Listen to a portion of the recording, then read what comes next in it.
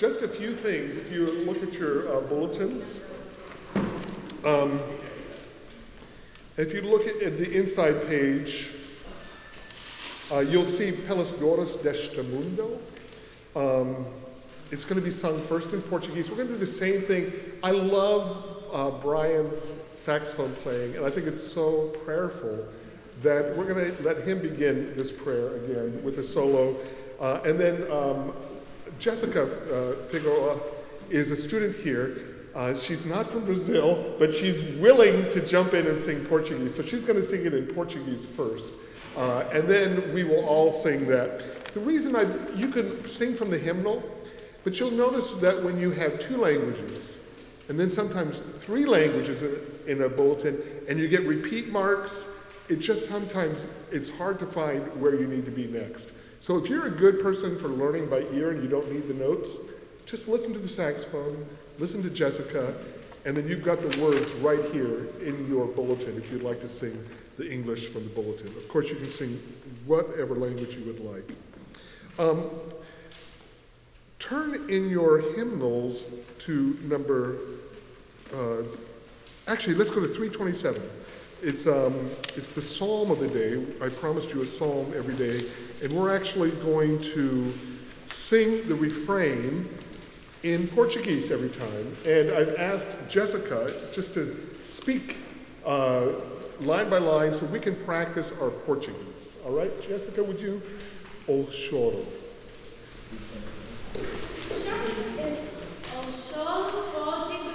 Let's try that. O choro, hoje.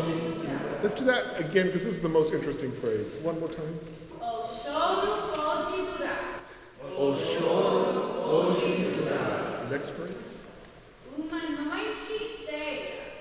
Uma noite inteira. Mais a alegria. Mais a alegria. Vem pela manhã. Vem pela manhã. You hear this already. Weeping endures for the night, but joy comes in the morning. That's what we're singing here. Let's practice singing it. Let's do it a couple times. Here's the refrain. O choro pode durar uma noite inteira, mas a alegria vem pela. Let's have you sing it just all the way through once. O choro pode durar uma noite inteira, mas a alegria vem pela manhã. Let's try together. 2, 3. O choro pode durar uma noite inteira, mas a alegria vem pela manhã. Wait till you hear it all together. It's just so beautiful, and it does dance. We're teaching right now. If you feel like dancing and not singing, here's the floor. Enjoy. Let's go. Turn in your hymnals now to 291. How firm a foundation. Somebody volunteered somebody to dance, it sounds like.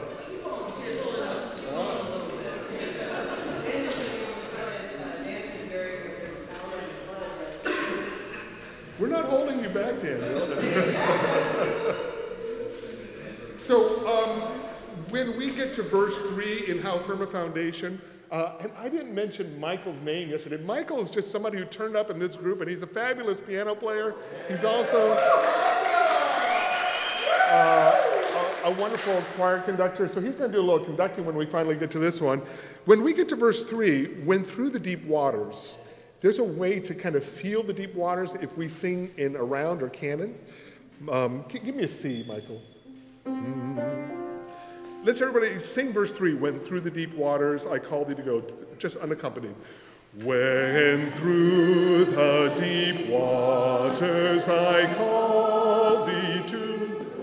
hang on. Play with us, Michael, because the notes are a little bit different here than what you've memorized from your own hymnals. Here we go. When through the deep waters I call thee to go, the rivers of sorrow shall not. Okay, see what happens if you take that, and we're going to start here, and then this half of the room's going to start 2 beats later. Just see what happens. This is practice. Here we go. Went through. When through. I call thee to go to rivers of sorrow shall not overrun. That's good. So when we get to that verse 3, remember, we're going to sing in canon. You'll know that we're doing something different because Michael's going to come up here. And we're not going to miss a beat. It's going to be when through. You sing so beautifully, you all pastor, preachers, choristers, that I just have to give you a little bit more to do. Now, I want to say a little bit about our closing song, which is also our opening song. It's a song from Brazil. And when we went into pandemic mode here, one thing we did when we were completely online is we just had members of our community talk about a favorite song. And then we would have somebody sing it in a recording or in person. And this is a way of just kind of getting through and sharing and learning about scripture, learning about songs, learning of traditions from the church. One of the people who came and said, I have a song to share, is a professor, Raimundo Barreto, who's from Brazil. And I went and listened again to his sharing of this song, and here's some things that Raimundo said about this song. I asked him, what are your earliest memories of this song? And he responded, my earliest memories come from a very difficult time in Brazil. 21 years of dictatorship, of military dictatorship, which was a time when when free speech was oppressed, when people could not talk about social issues at all. And in the churches, many of the churches, they actually embraced this environment and they became silent. That was the thing I put up with. We talked about salvation as something that was otherworldly. In the front of my church, there was a sign that said, where will you spend eternity? And that was all that mattered. I'm someone coming from a very poor part of Brazil, and so this hymn impacted me when I first heard it. And the melody was Brazilian, and now we are singing something that is our own. The person behind it is João Dias, a Presbyterian pastor who was known at the time because he had been the president of a Presbyterian seminary, a position from which he had been removed, partly for bringing up issues of justice for the hungry and for the illiterate. There were associations with liberation theology that just were not going to be tolerated at this seminary. He continues, Dias fled Brazil, and that's how he came to Princeton Seminary in the late 60s. And it was here at Princeton Seminary that he wrote this hymn. The song became a hymn of a new church, the United Presbyterian Church of Brazil, and today it is a kind of hymn for ecumenical movement, liberation movement, people involved in church, society, social justice initiatives. It is now sung everywhere from Catholics to Presbyterians to Baptists, Pentecostals, Episcopals. Everybody sings the song now. It is a song that connects us to the reality around us. So we'll hear the song twice. First, I've asked Jessica to sing it in the original language in Portuguese, and Raimundo gave us a literal translation so we can follow it. And then at the closing of the service, we'll sing it again. We'll sing it all together, then in English, the translation I worked on. In a more free translation, these oppressions take on new guises in every generation, and so we continue to sing about the realities around us. Let us worship.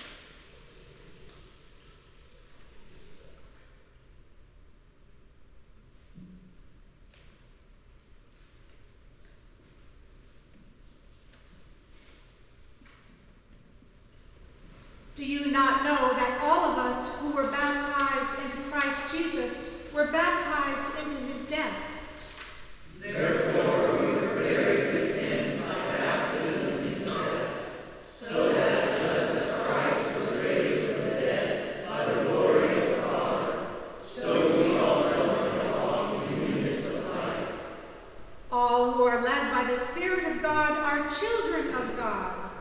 For you did not receive a spirit of slavery to fall back into fear, but you received a spirit of adoption.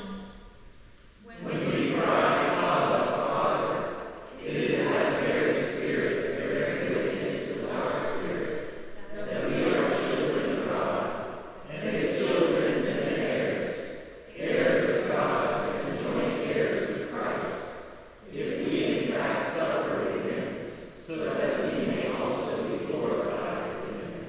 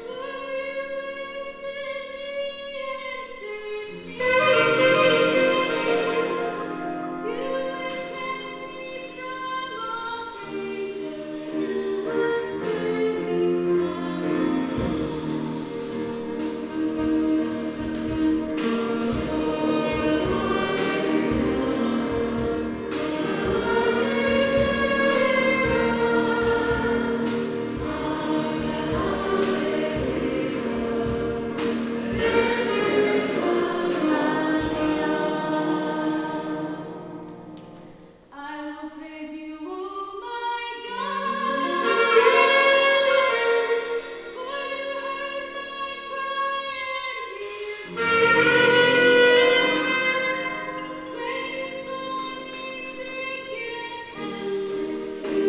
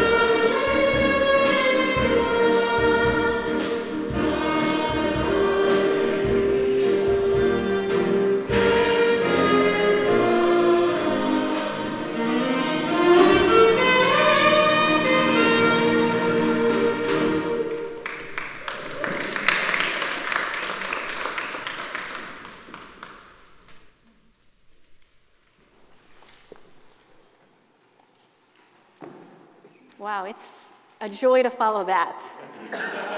And let's just thank our worship leaders, Mark and Tell, and for the beautiful praise team. And it's just One thing I did not mention, Alfredo was joining us Alfredo, too. thank you. And Jessica, our students here.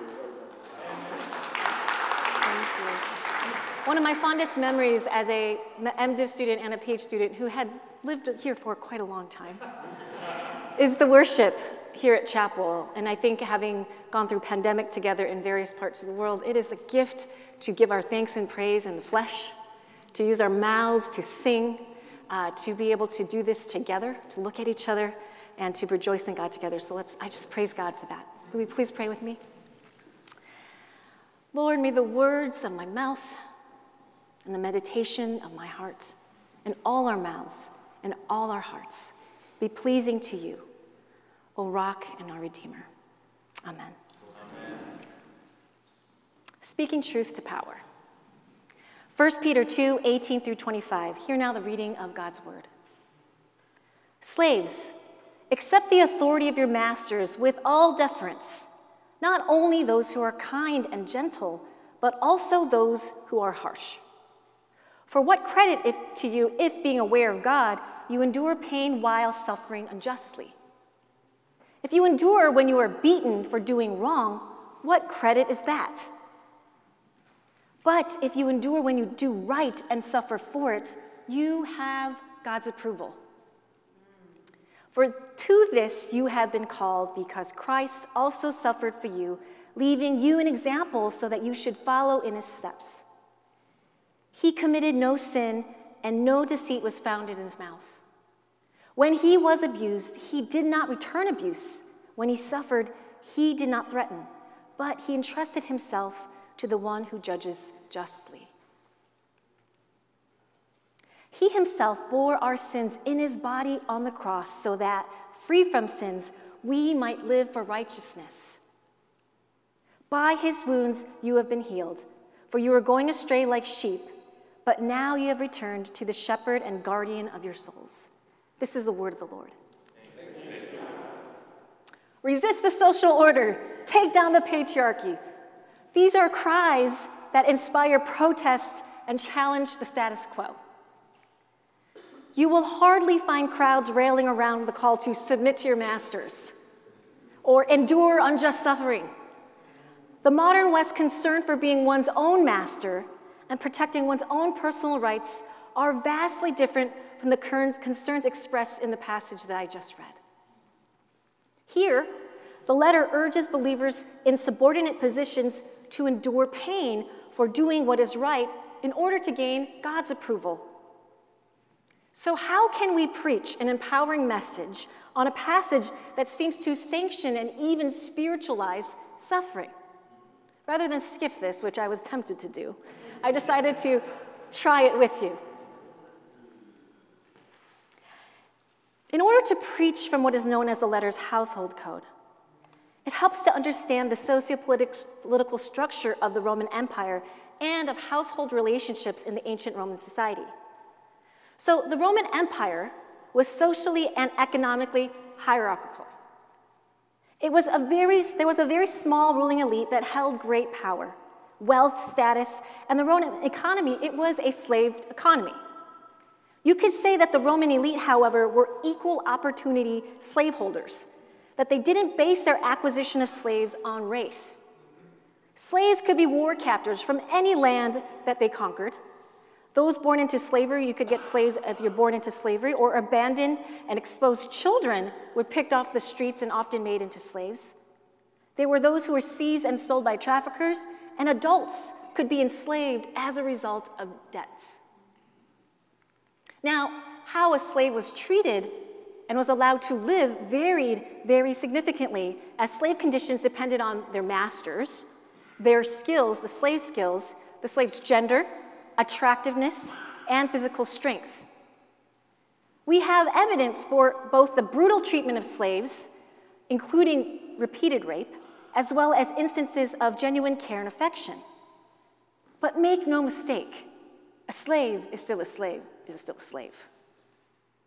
A household slave in particular lived under the thumb of the master. And this meant that they were under the master's gaze and subject to the master's whims, moods, and possibly even their favor. A large Roman household might comprise of parents and children, extended family members, and other dependents, such as slaves, who engage in household-related activities. And because the household involved such a numerous array of roles and activities to function properly, it was understood as like a microcosm of the larger society, the empire writ small. Subordinates, like slaves and wives, who threatened the stability of the Roman household, also threatened the stability of the Roman state. So like many other Greco-Roman moral writings, we have 4 New Testament letters that contain passages with instructions for particular groups of people within Christian families or households. However, in 1 Peter, it's to people in unchristian, pagan homes. But the author is still concerned, those authors are concerned with how they're to treat members of their household. But in 1 Peter, how are these people to survive? Since they are similar to legal moral codes of conduct, these texts are often called household codes. So just some background here. Now, non-Christian examples of household codes, they tend to focus on the way slaves and children and wives should respond and obey their masters, fathers and husbands, respectively. So they don't address adult men. They don't say how adult men are supposed to treat slaves, children, or wives. Thus, it is kind of surprising. It's interesting that these household codes in books like Colossians and Ephesians and 1 Peter include injunctions to fathers and husbands. That doesn't make them easy. I'm just telling you that is interesting. Now, the fact that slaves are addressed in household codes is nothing new. I have just explained that. But how slaves are regarded is something different, especially in the letter of 1 Peter. The main focus in 1 Peter's household code is not on how socially subordinated believers are to behave within Christian households, but how they are to survive and to remain faithful while remaining within pagan households. So 1 Peter writes to those who have become foreigners and exiles to the dominant society because of their conversion. And I talked about this on Sunday and yesterday. But he also pays special attention to the most vulnerable among his addressees, actual slaves and wives in unbelieving households who are in a double bind as a result of their conversion. So think about this. Slaves had to deal with the precarity and hazards of being subject to their masters, on the one hand, which they've always been, and on the other, the precarity and hazards of being part of a strange, foreign or religion or superstition, as thought by others, associated with the name of Christ. Our author understands, like some of you do, that there is a faithfulness in survival. But to survive, those with their backs up against the wall also have to be wise. So the letter also offers strategies for how to survive faithfully. Howard Thurman, in his 1949 masterpiece, Jesus and the Disinherited, sees those oppressed, marginalized, and harassed by the dominant society as the best models of what it means to be Christ-like and as more clearly following in the steps of Christ. So what Thurman saw communicated by Jesus in the Gospels, Dennis Edwards, New Testament scholar, he sees as being communicated by 1 Peter. The letter, as Edwards explains, is written primarily to those who are relatively powerless in society, including slaves and women. And it's the socially marginalized and oppressed followers of Jesus who most clearly exemplify the character of Jesus. The author doesn't pity or shame them, but rather reminds them of the honor they will receive from God. So, a little review. As a result of new birth, all Christians have a radically different set of values and behaviors. They have a new eschatological orientation that doesn't take them out of this world, but actually puts them in more contact and conflict with the world. Case in point, slaves, as subordinate members of the household, were expected to participate in the worship of the household gods. I talked to you about that. But even they had to help the master in these rituals. Who's going to carry around these elements?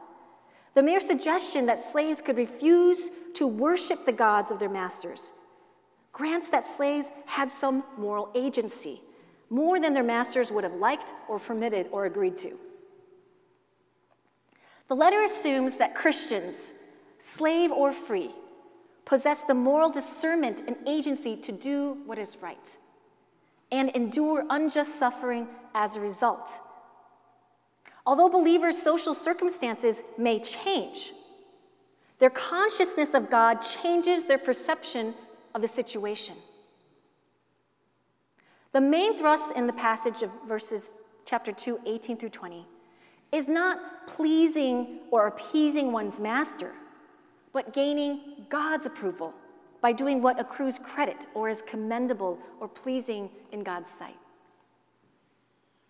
Now, because the author knows that what pleases God won't always please one's master, he is at pains to encourage slaves to patiently endure pain, literally beating, that results from righteousness' sake, not from their own mistakes.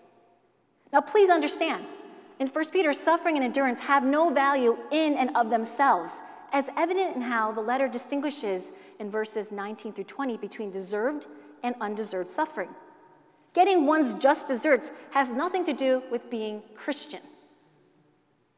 Suffering unjustly for doing right by God, however, is a decidedly Christian characteristic.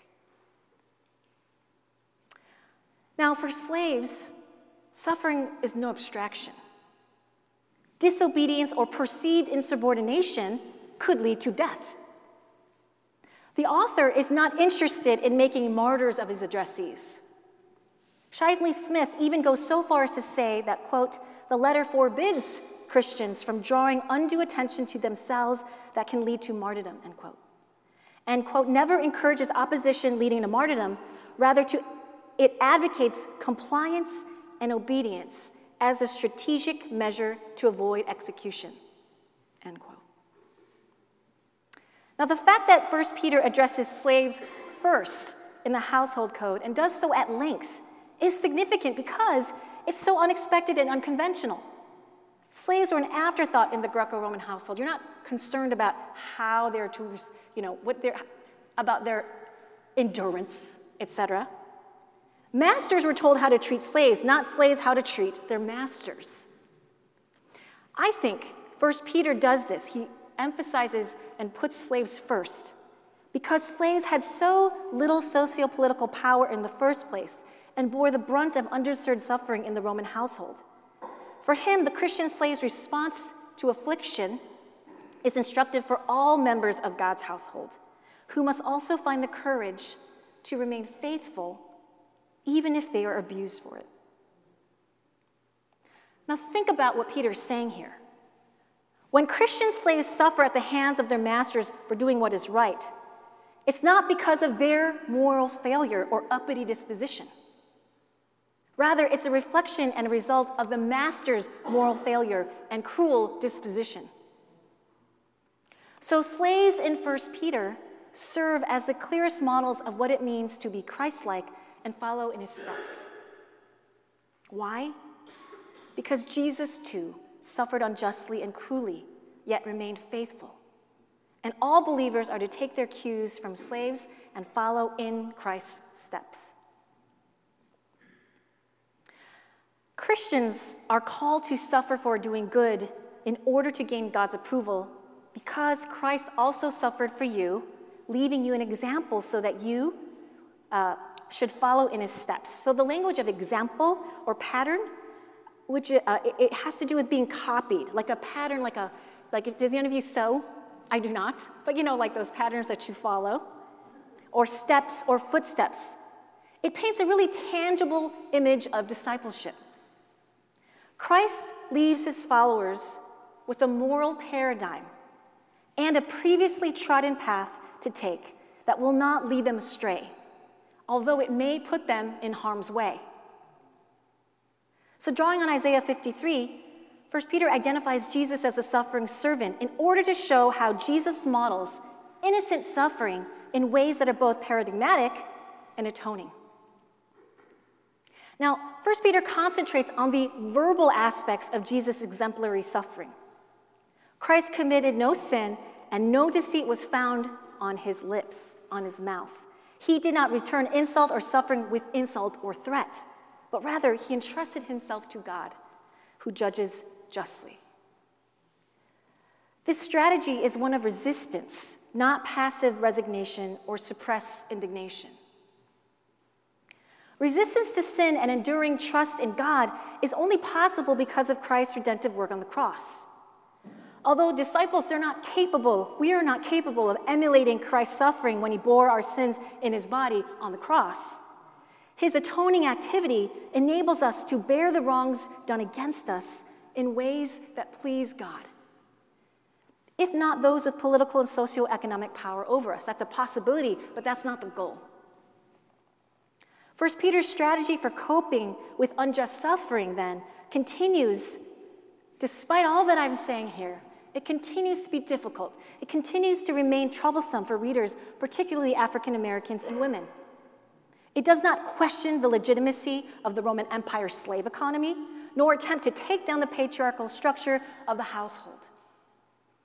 It doesn't address the sanctity of free speech and explicitly speak to the prophetic role of speaking truth to power. But 1 Peter does give strategies for how those with limited socioeconomic or political agency to speak truth to power, and also leaves us with implications for how we today, who have far more freedoms and personal agency than the author could ever have imagined, to respond to unjust suffering and broken systems. So first, the letter challenges those with more socio-political and economic power and agency to stop making martyrs of those who are already marginalized and subordinated. I'll put that more plainly.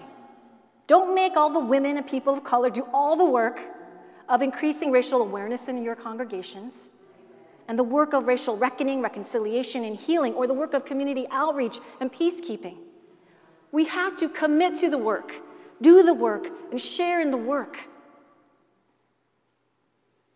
Secondly, the letter offers a strategy of nonverbal resistance that is patterned after Jesus. It speaks to the power of non-retaliation and to the strength required to wield our words in ways that honor God. Now, this is kind of like, what are you saying, don't speak? Well, this is not to say we cannot use actual words and speech to challenge the evil forces that work around us.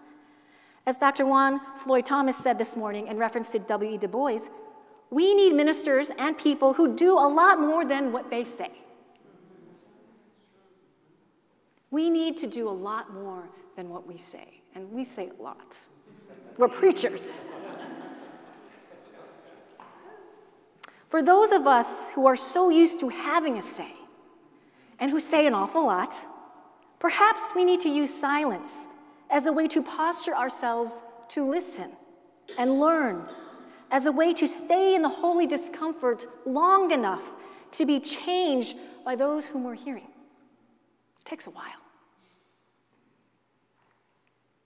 Lastly, but not least, the letter encourages us to pay attention to how we wield and use words, especially when words are leveled against us or when you're on the receiving end of criticism. Now, if you've been a pastor or preacher for at least a month, you know what it means to be on the side of criticism, and for half a year of slander. It is a painful reality.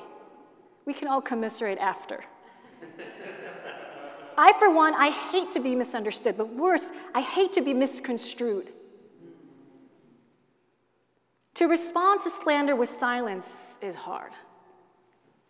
To respond with slander, or to slander, with truthful and graceful speech may be even harder. The temptation we all have, I think, and what we see prevalent in the way news media is outlets convey information, is what Stephen Colbert calls truthiness. You know, saying as little of the truth as possible in order to pass off what we say as true enough. It doesn't take a lot of research or background checking, footnotes, or any knowledge, really. Truthiness refers to valuing the freedom of speech over the truthfulness of our speech. It also is a way of valuing what we say over the way we say it. It's the opposite of speaking truth in love and speaking love in truth. But through the example of Jesus, demonstrated in the faithful response of slaves who are subject to unjust suffering, 1 Peter teaches us that the substance of our response is not reflected in how quickly we can manipulate language to get what we want or hurl insults back at those who insult us. It's not reflected in our retaliatory speaking ill of those who are ill-treating us or in our witty sarcasm and jabs. Rather, it's reflected in the integrity of our actions and our awareness that we live in service to a God who will have the last word. Thanks be to God.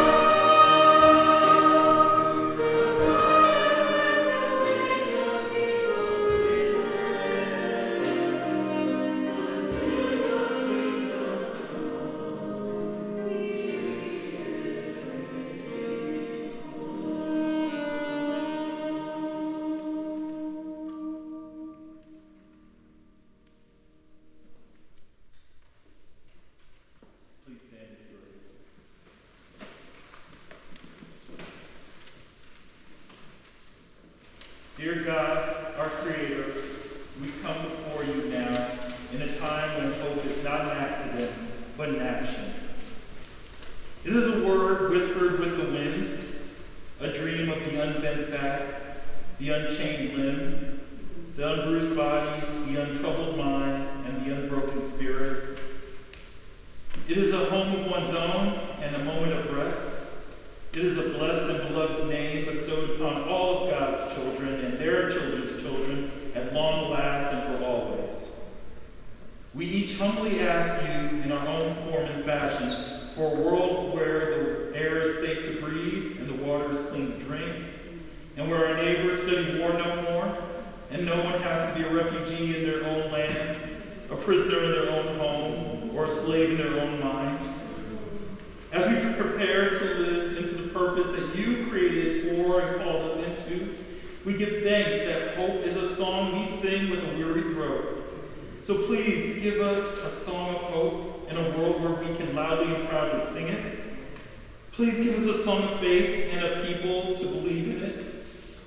Please give us a song of kinship and kindness and a country where we can live it. Give us a song of hope and love and a humble heart to fully hear it.